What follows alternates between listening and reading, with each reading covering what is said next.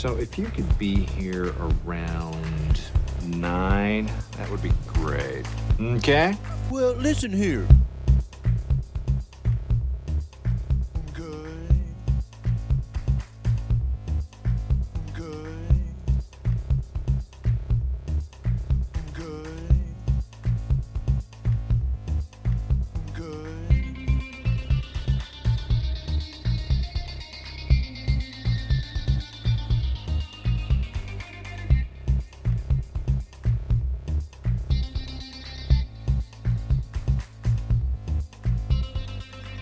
Step 1, step 2, step 3, step 4.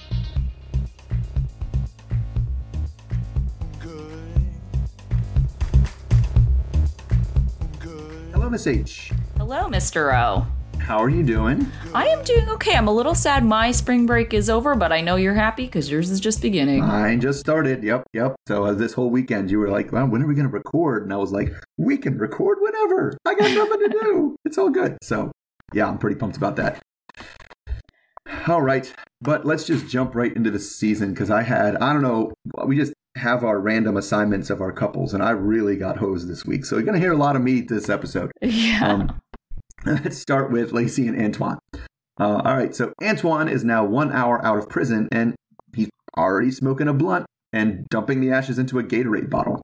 So he's excited because he gets to be with Lacey now in person, who, according to him, is looking bomb as hell. And also because she also brought him some homemade chicken teriyaki, although he's not as excited about that because it's cold, and he's like, I'd rather not eat cold food. Can we go get takeout? But he doesn't do takeout because he feels like going in and sitting down is way too much too soon after all his isolation from being in the hole in prison. So he ends up eating the platter in the parking lot and is like, what's next? Are we going to my mom's? Which is pretty much just met with icy silence from Lacey, as pretty much any mention of his mom always is.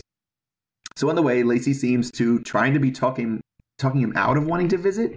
Like, did she ever visit you in prison? Is she going to be drunk? Are you going to be drunk? Something's bad going to happen. It always bad's happen. But at the end of the day, he just wants to visit his mom, and that's not unreasonable. So he calls her first, while also in the car now. Now he's switched from a blunt to a tall boy of Bud Heavy. God. To check in if everything's Gucci over there. God. Oh, my God. But it turns out that they can't go over there because she has COVID. So Lacey is like, when she hears that, says, I felt really bad, but the huge smile on her face in the car tells a different story. So they finally do get to Lacey's house, and he gets the whole tour of the place and thinks it's plain, but at least it's cozy and better than the hole. So they hang out for a while, and then we get a really decently long extended cut of Antoine smoking weed. Yeah, I know, right? Before FaceTiming his mom and grandma. They don't really say anything notable, but Lacey still thinks that Christy is kind of harshing on her happy day here. After they hang up, she proclaims it's snuggle time, and they start making out. So Antoine says that it's been a while, since the day before he got locked up, to be exact. But that girlfriend didn't stick around. So before the cameras are shut off, and they can, do it in peace or whatever. God. All right. So how many different things did Antoine need to get into his body immediately after prison? Oh my gosh. He is such a, I don't want to say terrible person, but he's a terrible match. It didn't even seem like he was all that into Lacey to begin with. I get that it was overwhelming and, even the thing where there's things that I can't relate to, right? Like not being able to go into a restaurant, but it's just he just didn't seem appreciative of Lacey at all. And I was just I don't know, he just seemed really demanding, and he just came off as very entitled. And I feel like the, ex-cons that we have that act like that, the relationships are just a mess from the very beginning. And I just see that happening here. Yeah. I mean, I can't say that I necessarily blame him for not wanting to eat cold chicken teriyaki. But right. It was just as soon as he got out, it was all right, so it's all about me. We're doing what for me now? Me. I want this. I want that. I want this. I got to have a blunt right away. I got to have a beer right away. I got to have food right away. I got to see my mom right away. We're just going to do a whole bunch of things for me, right? Yep. And and that tends to be the entitled ones, but that he also definitely, we heard from last time, I just got bored all the time. He seems like his entitlement is what gets him into trouble all the time, where he's just like, but I wanted something, so I got it. And that's how he ends up in prison, right? Yeah, but I think it's just also what adds to that is he just didn't even seem that interested in Lacey. Like, she had made a note like, oh, when they kissed, he kind of like wiped off. He's like, oh, well, your kisses are like wet. It just didn't really seem like that into her. So it kind of makes me wonder a little bit. Is he into her? Mm-hmm. Or is it a situation where maybe because his mom wasn't supportive of him, that he wanted someone who was like a motherly figure? Or, that he sees her as someone who's like nurturing and takes care of him. And that's what he more so sees her as rather than like an equal partner. Which makes sense because they met through his mother. Yeah. Right. So it's like just, it does kind of seem like that because his mother not supportive at all. And she's just, because it wasn't like he seemed all that excited. Like she had to get up and be like, it's snuggle time. Let's like do this. Like, yeah. And it was like, and he even said it was like awkward at first. You're right. He just doesn't seem that physically into her. And yeah, it definitely is a red flag when you have been dating somebody for 2 years or whatever, and you finally physically get together. And his first thing is like, so we're going to see my mom, right? That's where we're going to go first? Like mom's house? Yeah. Yeah. I think you more so get that with like the female inmates. Yes. They're usually like, oh, let's visit all friends and family first. Like sex can wait. Yeah. We'll figure that out later. But yeah, generally, I mean, it makes more sense to me. Like, listen, it doesn't take that long. Let's just get that out of the way. And then we'll go to all the friends and family thing. Oh my goodness. But I don't know. It just doesn't really even seem like he was super excited about it. I don't know. But he didn't seem super excited about anything except smoking a ton of weed. Like, oh my gosh, yes. And I was just like, okay, and she also is smoking weed too, so it's kind of like, well, I don't know what she had in that vape pen. We like whatever it was in that. I mean, it wouldn't be surprised if it was, that related, but I don't know what that is. I know what he was smoking based on because it was actual smoke, but like that's also tiresome too, man. Like I just can't. I have very, very limited patience for anybody who's just like, what do you want to do? And their answer is always get high. And I'm like they just don't function at all unless they're high. I'm just like, this is boring. I'm done with this. So he's already annoying me. Oh yeah. I mean, he annoys me too. He just seems like an ass. Yeah. He just seems like a selfish, like, asshole. Yeah. I mean, he definitely seems that it's me, take it or leave it. Like, I don't care if we break up or not. So whatever. Yeah, I definitely could see that too. But like, he was super demanding, like, oh, well, can you just go in and get the food for me? I mean, the way he said it wasn't very like polite. Mm-hmm. Oh. It was just like, oh, well, I obviously can't go in there. I'm traumatized. So you just go in there and get the food.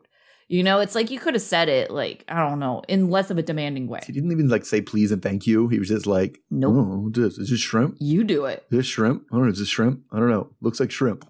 Okay. Yeah. But she left him in the car and I was like getting weird vibes from him. I was like, I don't think you should trust him with your car. Like, this guy's going to just like be like, see ya. Well, if he was nervous about that, I don't know that he'd be okay driving. I don't even know if this guy can drive. Like he's been in and out of prison so long. Well, he may be able to. Oh, well, I was going to say, wasn't one of the things he was in prison for was like a high-speed car chase? Oh, that's right. It was a high-speed car chase. Uh-huh. Yeah. Uh-huh. So that's the other reason why I wouldn't really trust him with my car. This guy has a known history of stealing cars. And I don't know. I mean, you see it all. They're like, oh, well, I love him. Like, he would never do that to me. And yes, I thought how you feel about them doesn't really change their proclivities for doing things like stealing cars. Right. But I definitely picked up like what you picked up. This guy's just going to be high and partying all the time. Yeah. And it's going to be difficult to, like, that's going to be your partner? Yeah. Well, I don't even know if he's going to be partying. I think he's just going to be high. Like, just high. Just that guy who never gets off the couch and is just high all the time. And that's just, I can't, that's just so frustrating. Yeah, definitely. But if he's not, or, well, if he did motivate himself to get off the couch, it's like to be doing crime. Yes. Enough to be like criming. Well, that's the other thing too, is that he, remember last time we talked a lot about how he was like, I was bored. And I was like, oh man, you know what's boring is just being in the house with a stoner who's just there all the time. That is the most boring thing. Definitely. Okay, so when they were talking about sleeping arrangements, he's like, the man is supposed to sleep closest to the door. I hate that. I Is just that a thing? old, stupid, misogynistic crap. Like the same way. Like, and I know some people who are like, "Oh, he knows how to treat a woman because he walks on the street side of the sidewalk like he's supposed to." I'm like, what? What is it 1884? What is this? I'm very confused because the idea is if there's an invader, he's there to get up and protect first. Like the invader. No, see, I don't see it like that at all. That's why it's hilarious to me. So I grew up in California, and so to me, I always like to be close at the door. In the event of an earthquake. So it's like, to me, that's selfish. It's like me first. I'm evacuating first. Yeah, well, no, because that's his. Okay, so there's definitely and I'm poisoned a little bit with this brain disease too, among guys of being like, all right, if shit went down and I had to kick somebody's ass or I had to hurt, could I do it? Like how would I do that? Where would I go? What would I do? Who is the threat? Like looking around for that kind of stuff. And it's dumb because is there ever really usually a threat? No. Right. So, and you can see it all the time, like, too. There's so many people who, when they say, talk about, and I don't want to get political with it, but they talk about why they need guns to protect their family. What they're thinking of is people who are going to invade their home and threaten their family. Right. And that's why, but the door. It's like people who go to the restaurant and are like, well, no, I have to sit on this side of the table because I need to be able to see the door. It's like, what are you doing, James Bond? Like, come on, man. Well, yeah, that and the whole invasion thing is kind of funny to me, too, because it's like most criminals are trying to be non-confrontational. Mm-hmm. Why would you try to do a break-in entering like when, when someone's there and you would have to like risk confrontation and possibly getting caught as opposed to why wouldn't you just rob the place when no one's there? That's the preference. Like the people I've known who got robbed, like as soon as an actual person showed up, like, somebody comes home, they just run away. Yeah, they just run away. Yeah. And so, yeah, because what are you going to now you've changed complete levels on what you're doing as soon as you as soon as someone's home, like as soon as you threaten somebody, like now your crime has gotten intensely more serious in terms of the law. Yeah, sure. All right, let's go from one entitled asshole to another one, and that's Indian Harry. Okay. All right, so now we're back in the car, and Harry is once again driving without a license. Even though he already got busted for doing that exact same thing. Just goes to show you this guy's never going to learn his lesson, right? This guy's going back to prison. Absolutely. There's not even a chance because he doesn't care. I wanted to drive. Why did you drive? Because I wanted to. Like, you're going to get arrested. Yeah. I wanted to drive. He just does what he wants. So anyway, they're having a date night, and finally some one-on-one time.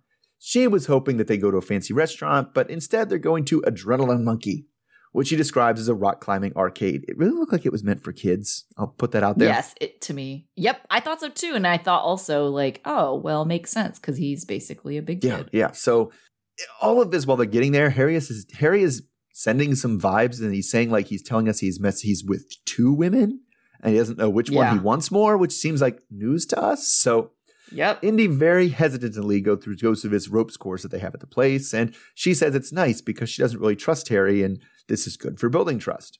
But also, if they manage to do this, they can do babies, which he says he's not ready for, even though they're not using protection. And production confronts him about that. And he's like, but he basically is just like, but I pull out, so it's fine. So somebody else who missed sex ed class. So they are very playful and flirty. And Indy is feeling great about their future until they go to leave. And Indy sees a text pop up from another woman. She doesn't see the actual content of a text. She just sees that it's from Terry Baby with like heart emojis and stuff. So again, it's probably better she didn't see the content, which was basically like, are you coming over tonight? Because eggplant emoji, eggplant emoji. Oh, God. So when producers ask who Terry is, Harry just pleads the fifth, even though he already was talking about how he has two women. It's very probably out of order. Yeah. But Indy goes home alone and leaves him sitting there. So the next day, Indy is out running some errands with Nakoa, and she hasn't seen Harry since last night. But we don't have to wait long to find out where he was because they switched right to him. And he's playing with like model molecules in Terry's house. And so anyway, Terry is 25, and it says on the screen that she's Harry's boyfriend. So we get some of the background, but it was still pretty vague. What I gathered is that Terry worked at or with the halfway house and lost that job because Harry was intriguing enough that she got into a relationship with him. And presumably this is the person he slept with while he was in the halfway house. Yes. Yep. And she was like, it didn't seem like a big of a deal because he and Indy were only spiritually married. They weren't really married. Like, that's not really even a thing. So back with Indy, her mom Yolanda calls, and Indy tries to not let her know what's going on to avoid the I told you so's, and they come back to Maryland's. But her mother's intuition, and also maybe a phone call from production, has her thinking that something's wrong. So back to Terry, she's trying to help Terry take care of himself by making a checklist, which he appreciates, but he says again at this point, he doesn't know which one of these two women he really wants. But Terry seems to pretty clearly think that Harry has already chosen her and just needs to kick this Indy to the curb. So I guess I'll start with this question. What is wrong with Terry? Something has to be seriously wrong with her, Hess. I don't know. Didn't we have another couple like this? Josh, I remember, and then Courtney, maybe. I think she was also like a ex-PO situation. Yes, we did have that. But it wasn't like that guy was in a relationship. Oh, right. That guy was actually nice. Yeah. Then you got Harry. I don't know. Maybe it's like the kind of person who goes into this line of work to begin with, right?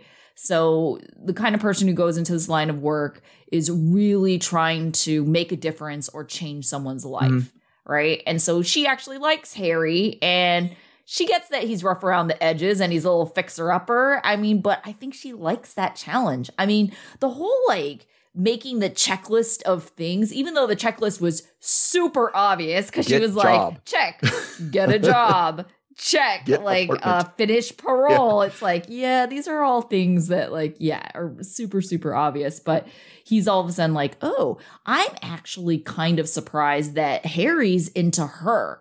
Other than it being kind of like this chase or this forbidden thing, I think that's what Harry's most into. Sure. But that's not what he told us. He was like, oh, she helps me prioritize things. But Harry's full of shit. Do you believe anything he says about any of his reasoning? Yeah. I was going to say, because I don't believe him, because to me, this is, in Harry's mind, it's like, this lady's telling me what to do.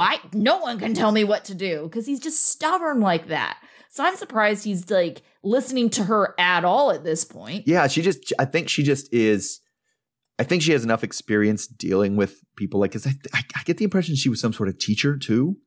Because he was like, oh, you can show this to your people or something. Oh, I think she was taking an online class or something like that. So it kind of seemed like she was trying, because she doesn't have that job anymore, she had to go back to school. I mean, I definitely remember those molecule models from college that I didn't have to use because I only had to take chemistry 1. But it was, she just seemed more put together. And that's what part of me was. She seemed like she had a nice house and she was like, I don't know, her dress, she was dressed really nice. And it was just for, just sitting around the house, that it was like, I don't understand why you would like this dude, because he is not cool. I don't get it. Right. And she also just seemed so much more realistic and grounded. Yeah.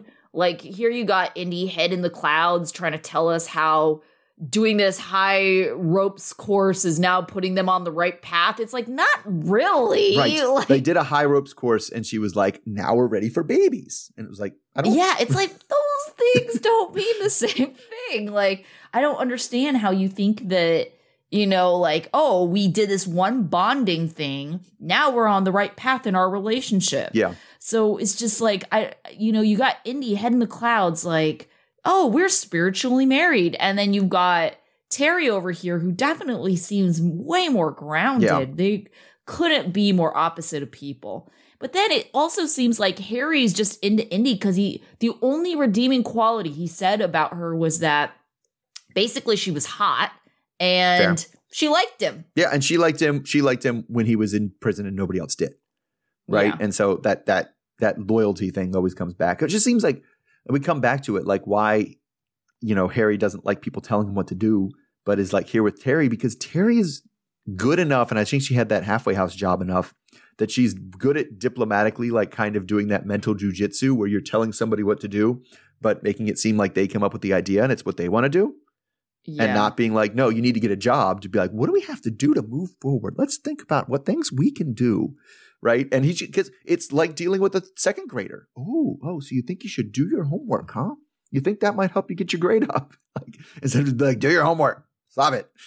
Like, you came up with that. Like, I don't know. It's always a thing when I first started teaching. They always wanted us to come up with class rules. And I'm a high school teacher. I'm like, no, I don't do class rules. But they always said, like, oh, you should let the students write it. And then basically you let the students write it in a way where you're like, you already know what your class rules are going to be, but you guide your class there. And you're like, we all came up with these rules together. This is what we agreed to, yes? Yeah, I know. I did. I tried to do that with them. It's like, oh, no one mentioned anything about cell phones. Well, I think we should say something about cell phones. Yeah. Funny how that works. They when they get a little bit older and be like, I'd like to continue to use my cell phone in class, so let's nobody say anything about that. Yeah, don't anyone say that. Yeah, you have to go to it. When you say respect for the teacher, I feel like that means you shouldn't be on your cell phone when I'm talking. All right. Okay, speaking of respect, let's talk about Tiffany and Kevin. So Kevin comes back to pick up Tiffany. Tiffany uses the excuse that she used Kevin's address for her parole, so she has to talk to him and stay there, otherwise she'll get in trouble. She calls him babe and says she's ready to leave with him as she hugs him. He points out that she didn't even say hi to him before, and he asks her if she's cool now because he laid out that other dude. She just says that she didn't want things to end like that, and she just needed time to process everything. She agrees that she could have been better about communicating, and she tries to put off, talking more about this. Tiffany tells us about her life of crime, which started when she was 18. She was on meth and GHB, and then got caught and was on probation, and then she just stopped reporting for her probation. She's thankful that she is clean now. Kevin asks where Mr. Weenie was going to take her, and Tiffany claims to Kevin's house. She then tells him about what happened when Kevin left, which included cops, the ambulance, and fire trucks. Tiffany says that being in a relationship with Kevin was stressful, and Curtis was just a friend, and it wasn't her intention to make Kevin jealous. She says she's willing to put in the work to regain Kevin's trust. He says his feelings were hurt, and even though they've been together for 4 years, he's still invested. Tiffany says that she's very attracted to Kevin, and she thinks he's very funny. She tells him no more surprises, but then alludes to skeletons in the closet. During the commercial break, we get a brief summary of currency in prison, which includes stamps. They didn't say what kind of stamps, I assume but all right. Stamps? Probably if they're mailing letters, Yeah. I guess that makes sense. So stamps bought makeup in desirable colors, even though makeup was technically illegal. And they used to gamble with stamps. And at one time, Tiffany had 300 stamps. So the morning after, Tiffany and Kevin are in a good mood because they had some good lovin' the night before. They sit down to breakfast, and Tiffany tells Kevin that if they want to make this work, they both have to cut out everyone else in their lives. Wink, wink. So Kevin agrees, just as his ex-girlfriend Kayla calls him. He declines the call and pretends nothing happened. He then goes outside shortly after to talk to Kayla. He tells us he's not ready to cut things off with Kayla. Kayla's trying to make plans with him, and Kevin makes up excuses saying he's with family and he'll let her know later if they can hang out. He's trying to be very gentle because he doesn't want to piss off Kayla and for her to go crazy. All right, so it kind of seems like either Tiffany is projecting her own situation and she has other dudes, or that Tiffany kind of knows that Kevin has other girls. Do you think Tiffany's going to stick around as she finds out about Kayla? No, but I think that's because she has other dudes she wants to be with too. I think it's both of those. And so Kayla's going to be a convenient excuse to be like, well, you know what? I'm done. I'll just go this next guy. She just strikes me. She's always somebody she's got somebody else like lined up at all times. Yeah, either that or like she's just quick to get someone, doesn't necessarily, because I mean, even with Curtis, because if I think about like, okay, does Tiffany really have someone else right now?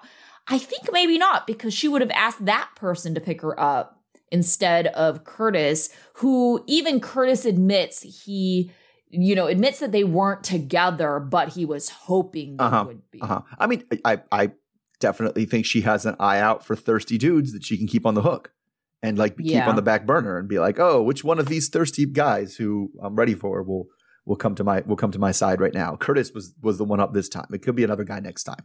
Right? It's just like, I need something. Bring up one of my thirsty dudes. There we go. Perfect.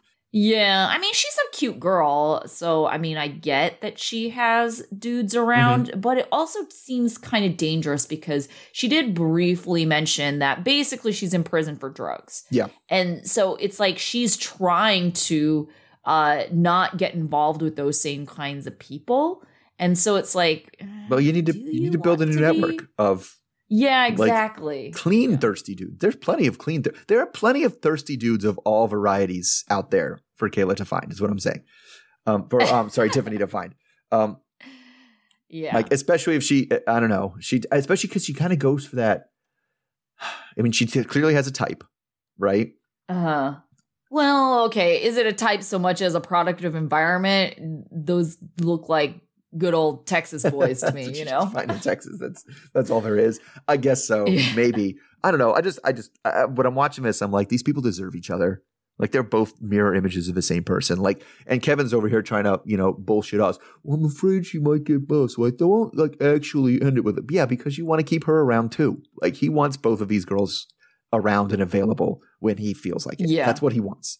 And he's sitting here pretending like that's not what he wants. Because that's Yeah. part of the reason she's so crazy is because she knows he's playing with her, Kayla, this is, and keeping her around just for whenever he wants. I know, which is so unfair because at the beginning I was just like, oh, especially because he was like lying to us, trying to act like, oh, this ex, like she just won't go away. And it's like, yeah, I wonder why. It's because you're hanging out with her every Sunday night. Yeah. And that's the thing too, is they got to stop putting X on the TV because that's not what, because it's like, he was also like, it's been a while since I talked to her. And I was like, a while, like what, 2 days? Like, what are you talking about? A while. Know, right? Dumb.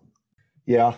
So I don't know. I just this is one I see blowing up because Tiffany does also seem kind of like I wanted something, so I got it kind of person. Yeah.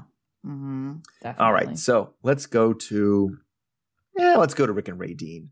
All right. So we start with Ray Dean and her family at her house for her 48-hour furlough is nearing to a close. Judy, her stepmother, is watching her put on her makeup and hinting about how Rick is, he's pretty right to have some reservations about this Kay situation. And also, it's going to be a long time before Kay gets out. So maybe we shouldn't put all our eggs in the Kay basket. So Judy, is kind of talking to her and asking her if she thinks her and Rick is going to lead somewhere, particularly to the thing that she and, Ray Dean's dad, Ray, have. But Ray Dean is just like, listen, what you have, which I seem to think was just like being married and liking the person you're married to, is just a fantasy land that 90% of people will never get. So Ray talks to her also, this is when she comes out, and wants to make sure that, this thing between her and Rick is real and not just her stringing him along for money. And if it's, not going to work, whenever she finds out it's not going to work, she needs to cut it off and not, do this hanging around thing. But what Jean wants most right now is for everyone to stop asking her about this shit. It's way too stressful. I don't like thinking about this. So now it's only 16 hours left on the furlough, and she and Rick are going out for some ice cream. And he's still hoping to figure out where he stands in this whole Kay situation. It's not just any ice cream place, though, because it's where they had their first date before she got locked up. Ray Dean tells us about her first impressions of Rick from back then, and she said, it was a little crazy because he was that dude. I don't want to say that dude because he's not at every party, but at some parties, it depends on your crowd. You don't get invited back because he always found a reason to whip out his junk at the party. I was like, I've never been at a party where that's happened. Yeah, I mean, it's definitely you have to read the room. And there's some rooms that people just go to like, I would like to whip out my junk at some point. But yeah, I don't know, but I'm trying to think maybe once, and it's everybody's just like, put that on, oh my God. And then, you don't get it now, but he seems to get something different. Anyway, but one-on-one, he's much more sweet. So while they eat their ice cream, they look at his phone for the memories of 5 years ago, and then talk about the social shock of getting out of prison, which Rick has some experience with and like to help her. So Reedy then tells us about her rocky childhood, where she spent most of the time with her mom because her dad was struggling with addiction, but there was still plenty of drugs available with her mom around. And she certainly did a lot of all of them. So Rick is hoping that Ray Dean will outgrow Kay and leave them in a more solid place, and he's hopeful. So super early the next morning, they get on the road to go back to the halfway house. On the way, he kind of passive-aggressively, says after she gets a message from Kay, like, whoa, when you get out with Kay and Kay gets out, I'm going to blow up your phone like she did with us. And Radine doesn't take that at all well. She says that it's actually not even Kay that's messaging. It's her. She's the one who's been calling. And Rick says that if he would have known about the Kay situation before they got serious, then they would have never gotten serious. But since, he's fallen in love or whatever now, he's willing to keep trying. But he's pretty mad that she kept it from him. So he really, again, wants to know where he stands and what this relationship is. But she really seems like she's doing that avoidant thing of not wanting to define anything. I just want to go with the flow. I just want to enjoy my time. Gosh. Why are we doing this? Be happy. But she tells him that she loves Kay, and that makes Rick feel like he's being taken advantage of for money. Which, as soon as he drops the money, she turns around on him. She was like, "Of course, for you, it's all about the money." So she doesn't, and then she tries to say, "I don't know why you wanted to piss me off before we got back. This is why you ruined our last time together." So anyway, he drops her off, and he still doesn't know where he stands in this love triangle. So I guess the question is, where do you think he stands in this love triangle? Not in a good place, because, I mean, she's so quick and easy to say, like, oh, I love Kay. But then Rick told her twice when they were standing out in front of the halfway house that he loved her, and she did not say anything back. And I think that's just like, ooh, that should tell you something right Especially there. because anytime he expresses reservations about Kay, she's like, well, I love her and she's not going anywhere. So you might as well just stop talking about it.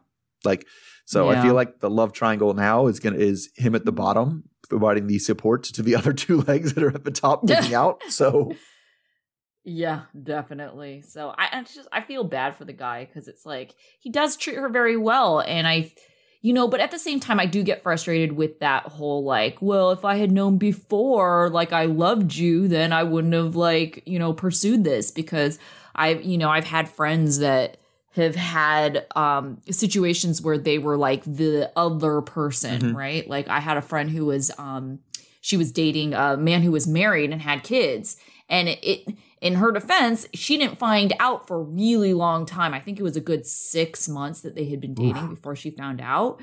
And that at that point, she was like, well, I'm in love with him. Like, and so she was like with him, even though he was still married. I mean, and obviously his kids aren't going anywhere, but, and just like, doesn't make any sense to me. Just because you, quote, love them doesn't mean like you should be in that situation. No, and I get where they're coming, because they're just like, but I like you being around better than I like you not being there, right? And so it's an emotional kind of trap. But logically, you have to think that no, you fell in love with a different person that wasn't lying to you. This is not the same person you thought it was, if they were willing to lie to you for this amount of time about this other relationship. So the person you fell in love with doesn't exist, but they still look this new person looks the same as the other person. It's just like, because you like it, you're just like, but I like them. If my day is going through, I'd rather them be with me than not with me. And that's a really hard hill to get over in terms of a more deep, meaningful connection, because you hear that. Oh my God, you hear that all the time. And this isn't totally unlike somebody who's married, like how many women think like, oh, he's going to leave his wife for me. And it's like, no, he's not. Yeah. He's not going to do that. Right. Like if he hasn't at this point, then he's not going to. Yeah. I just, the fact that you fell in love with this person while they were lying to you, that right there is like enough red flags, right? And then it's like, I get that you love this person, this person, but it's just, I don't know. To me, like, that isn't enough. Like, I know some people are romantic and they think like love is enough for any situation. It's not enough for like that kind of situation where it's like, because it's like, yeah, your love isn't enough. If you had mutual love where that person respected you enough, where you were the only person and you were their number one priority, then maybe that would be enough to conquer all challenges. But that's not the situation. It's not a one-way love. One-way love doesn't conquer all. One-way love is like, it doesn't work. You can't. You can love somebody, but you have to accept when they don't love you back and then move on. And it hurts, and you have to do it, but you have to. Like, they don't. It is one way. Your love, you can't will them to love you back, ever. Yeah. Well, at least in the way that is going to provide an opportunity for a healthy relationship. Yeah. All right. Last up, let's get to who is it? Oh my god. Maybe our healthiest relationship. It is probably the healthiest relationship, which is Yeah. concerning. And that's Chaz and Branwen. Yeah. So Chaz is on his way to the airport to go to Portland to pick up Branwen, who he calls his fifth and final bride. He says that the last time he came to Portland was the only time he got to see her in person. And then they didn't even get to kiss because they were, it was jail visiting and no touching and all that kind of stuff. Which is weird since they're getting married in less than 24 hours. Did we know they were getting married right away? No, Okay. we did not That's know. new. So, of course, he's worried that he might not be spicy enough for her as we see him unpacking all the stuff he got for her. Clothes, an iPhone, sweats. Because, like I said, they're going to do that John Christiana thing where they're just going to pull over the side of the road for a quickie wedding. I mean, at least she knows knows it's about coming. it. Christiana She knows it's didn't even coming. know Yes. about it. And he's going to be wearing sweats because when she comes out, she's going to be wearing sweats, and that way they're wearing the same thing. Anyway, so while he's showing us the ring, Branwen calls, and this is when the camera gets its final chance to sweep the room for, evidence that they're going to get dirty. And they find the box of condoms, which, to give Chaz credit, is not the standard giant box of Magnum condoms that we usually see. So anyway, his wifey countdown now is at 14 hours, and everybody's very excited. But there could be some drama because Branwen, or like at least there, is going to have her friend Jessica there, who may or may not bring one of her exes to the release. So Why? she says it's finally can get closure, and she can say, "I'm done with you. Leave me alone." I don't know why that has to be done at this time, at this place, Right. in person at all. I don't know. So anyway, early the next day, he gathers up all the wedding goodies and gets on the road. He pulls up to the prison with 1 hour and 7 minutes left on the wifey timer, and looks like he kind of stays at the car and stares at it for a while. But then at 7, he rings the intercom and is told by the person inside, "You don't do releases till 8. So then he stands out in the cold, waiting for her. Not in his car, just standing out, like looking very cold the entire time. He looked way colder than everybody else who was standing there too, which is a little concerning. So anyway, at some point, another mom pulls up to pick up her daughter, Amy, and even, spots Chaz some flowers from a bouquet that she brought. So then Branwen's friend Jessica, her daughter, and douchebag Aaron show up too. Branwen has clearly blamed Aaron for her going back to prison. He said that, the raid, whatever it was, the raid came and he bolted and left her holding the bag. And that's why she's in prison and he's not. So Chaz is right there with her. Doesn't think very highly of this guy at all. So anyway, the countdown expires and they're still waiting. And Aaron just says he's there to tell her I appreciate her. But Chaz suspects that what he wants is to kind of get back there and pick up right where he and Branwen left off. So Branwen and Amy come out at the same time, and there's lots of hugs from everybody. And it's actually the first time that he's actually got to stand next to Branwen, which is a little disappointing because she's a few inches taller than him. So she says he's okay with that because he's got a great sense of humor and he plays bass in a rock band, but he's not sure that's going to be it. So anyway, she has a gift for Chaz, which is, I think, the first time we've seen the actual person coming out of the prison have a gift. I know. It's a box she made in the carpentry shop. It's got laser engravings with wedding dates and the rings, and it's, it opens, and it's a nice box. So anyway, before they go to get the way to get married, he gets down on one knee for an official proposal. She's obviously says, "Of course, we've already talked about this." And let's get on the road. She's never been married before, but seems pretty sure about this one. Okay, so this is the first time we saw her. What are your first impressions of Branwen? I actually thought it was incredibly sweet and thoughtful that she had this box made. And I thought it was also very much like evidence that they had been talking about all these things and that she was taking it seriously. Because, we hear like the Harry and Indy story quite often, where the one person in prison is like, "Oh yeah, saying all these things." And then when they get out, they're kind of like, "I didn't really mean all of that. I don't know if I'm ready to get married. Who said that? I don't think we're there yet. Yeah, but I think Branwen actually took everything to heart and she was serious about all of it because, she freaking engraved it into wood. I think a huge part of that maybe, we'll see, because it seems like a lot of it is an age thing too, right? She's 40, right? She's not young. And so she's been in and out of prison. So I kind of feel like that she's in a position to take it a little more seriously and not and might be past that time of her life where she was like, "I just want to go smoke weed and have fun, man." Yeah. Well, she's also someone who had kind of said, like, well, I need different people in my life. And isn't that what Chaz's sister Chris was kind of worried about? Is like, oh, is she going to be super dependent on Chaz? Like, basically, like, blame her success or failures of sobriety on Chaz. Mm-hmm. Yeah. Yeah. Well, but if she's completely relying on him and is like, well, you were supposed to be the new people that kept me clean, and now you're not. Yeah. I don't know. Yeah. I don't know. I thought it was funny. Yes, I wonder if this height insecurity is going to start getting annoying soon. It already is kind of annoying because he, even though they met in person, I think they were both sitting Correct. down. And so he didn't really get to see her standing up. And clearly they've talked about it. So it's not like that wasn't to be expected. But now he's kind of like, ooh, I feel like this is going to end because she's not going to be comfortable. I think it's really interesting, too, because I have a friend who's very, very tall. She's over 6 feet. And she's dated men who are shorter than her. And I mean, like, shorter, I mean, like, significantly shorter. Like, I think her college boyfriend was like 5'5" or something. Okay. So a good, like, 6 inches shorter than her. But I think how she always thinks about it is, she understands that, she's a tall person, that she's going to have a harder time finding men that are her height, that are, you have mutual interest. And so she's got to be open to dating shorter guys if, like, she doesn't want to, cut anyone off or anything like that.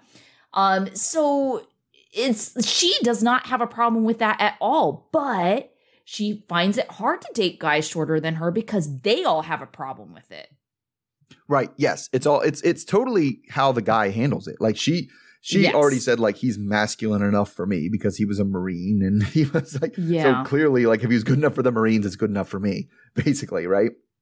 But but it's all about, like, it's not actually about the height as much as it's about, like, okay, what weird insecurities and, like, pain in the ass, personality traits are you bringing, with this, if you feel insecure about it. But that's true about literally anything you're insecure about.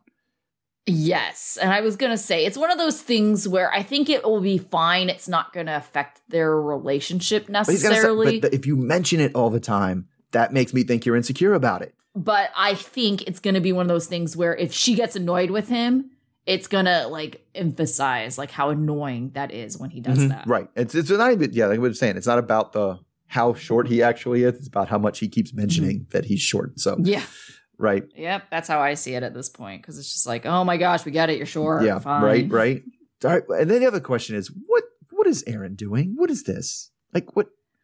Was he invited? Know. Who invited him? I don't know what's going on here. This is what I don't understand. How in the world is he in contact with Jessica in the first place? Because he was putting money on her books.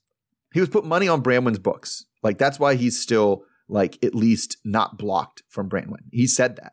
Yeah, but I don't understand how he is even involved with Jessica at all. Jessica was not friends with her before prison. Jessica was her, like, previous prison friend who got out before her. So to me, it's like, well, how did you all get connected in the first place? Yeah, that is a good question because, like, like, that would be weird. I'm in my head thinking of what's the equivalent situation, and it'd be like, there is no equivalent situation. I know there's no equivalent situation because there's nobody in prison, right? But it would even be weird to be in big touch with. It's because it's somebody, your ex's friend that you weren't personally friends with. Like, I'm breaking that down. Here's a scenario. You go study abroad, right? You meet a friend while you study abroad. They come back first. And then you come home and there's, like, a big welcome party or welcoming. And it's like your friend you're going to meet up with from studying abroad now brings your ex. Like, why would that ever happen? That's true. Okay. Yeah. If it was a current girlfriend, that would make sense. Like, but yes, the ex thing is like, why did you even talk? Why were you even talking to them? Sense. Why does this friend I made after we broke up even in touch with you?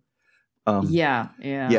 But I appreciate that it didn't seem like there was, like, anything shady going on from Branwen's point of view, because she clearly told Chaz what the situation was. Yeah, he knew about it. Mm-hmm. So, and so when this guy, Adam, like, and Chaz met each other, Chaz was kind of like, I'm the guy that's going to marry your He girl. was always and like, he was kind of like, he oh, was nice like, to meet hi, you. I'm not your biggest fan, but hi. Like, Right. And so it was kind of like they seem to be on the same page. And it's like, well, at least there's that, full disclosure up front. No one thinks like, oh, I'm going to go behind. Well, I mean, maybe Adam thinks he is going to go behind everybody's back and like try to steal her away. But I mean, at least Branwen has been up front. This is my dude. And then Chaz has been like, this is my girl. Yeah. All just very unusual. I liked Amy's mom, though. Amy's mom was sweet. Oh, I know. She's super sweet. Yeah. Yeah, definitely. But it also didn't help that Jessica bought flowers. And so it's like, oh, your one little flower is going to be. Oh, like, right. Yeah, that's not as much. Yeah. I mean, he brought, the thing was that we didn't really see it. We saw him string, I guess it was for the wedding. We saw him stringing together like the letters, like for a banner or something, but that's probably. Yeah, he has things for her for sure. Yeah, we'll probably. Well, he also see was a it. $4,000 ring. So that is probably better than the flowers anyway. Yeah. All right. Who was your student of the I went week? with Branwen. I did too. It's the box. Yep. Like that was the most thoughtful And gift. she had to arrange for the person who's sweet. the manager of the carpentry thing to come out. And so it's definitely also a change compared to everybody else in this season to see somebody who's coming out of prison on like good terms with the prison staff. Yeah. Right. Yeah. Right. Yeah. It seems so thoughtful and sweet and like planned out. Yeah. What about your duds? Harry.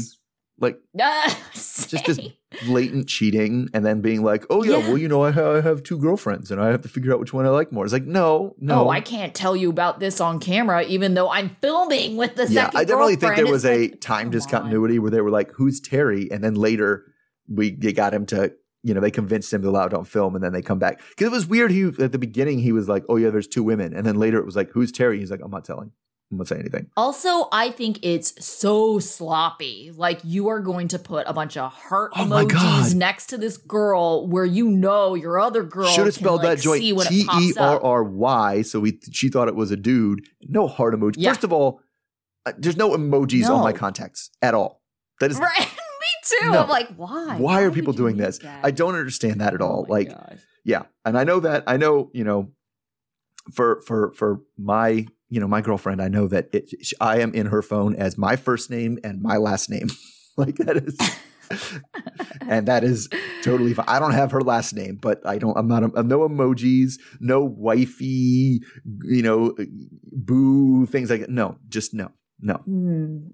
Yeah, same. It's like he's asking to get caught. That's just dumb. That was sloppy. Well, and even if you're okay, that means his text. I mean, at least he was smart enough to not have the content of the text messages show up on the screen, but your text messages shouldn't show up. If you're doing this and you're cheating, you shouldn't have anything popping up on your lock screen. Like that shit should be on silent. All right. What about your life? All right. So in the vast majority of cases, there are exceptional cases to this. So I don't want to say in all cases, everybody, but it's not selfish or unreasonable to want your relationship to be monogamous. And and we saw a couple people here who felt guilty for asking for that or said, I guess I'm just selfish for asking for that. And that's not true. And if somebody's making you feel like you're selfish or inconsiderate because you want a monogamous relationship, then they need to be dropped. Of course, exceptions. If your relationship starts open and you had this open agreement and then you're like, actually, I decided to change the rules and I want this, that might be a little different. But in all these cases, where it's like you found out later or on time that oh yeah, I'm actually with somebody else that I'm loved, so you're being unreasonable for asking me to leave them. That's bullshit. Yeah, that's dumb.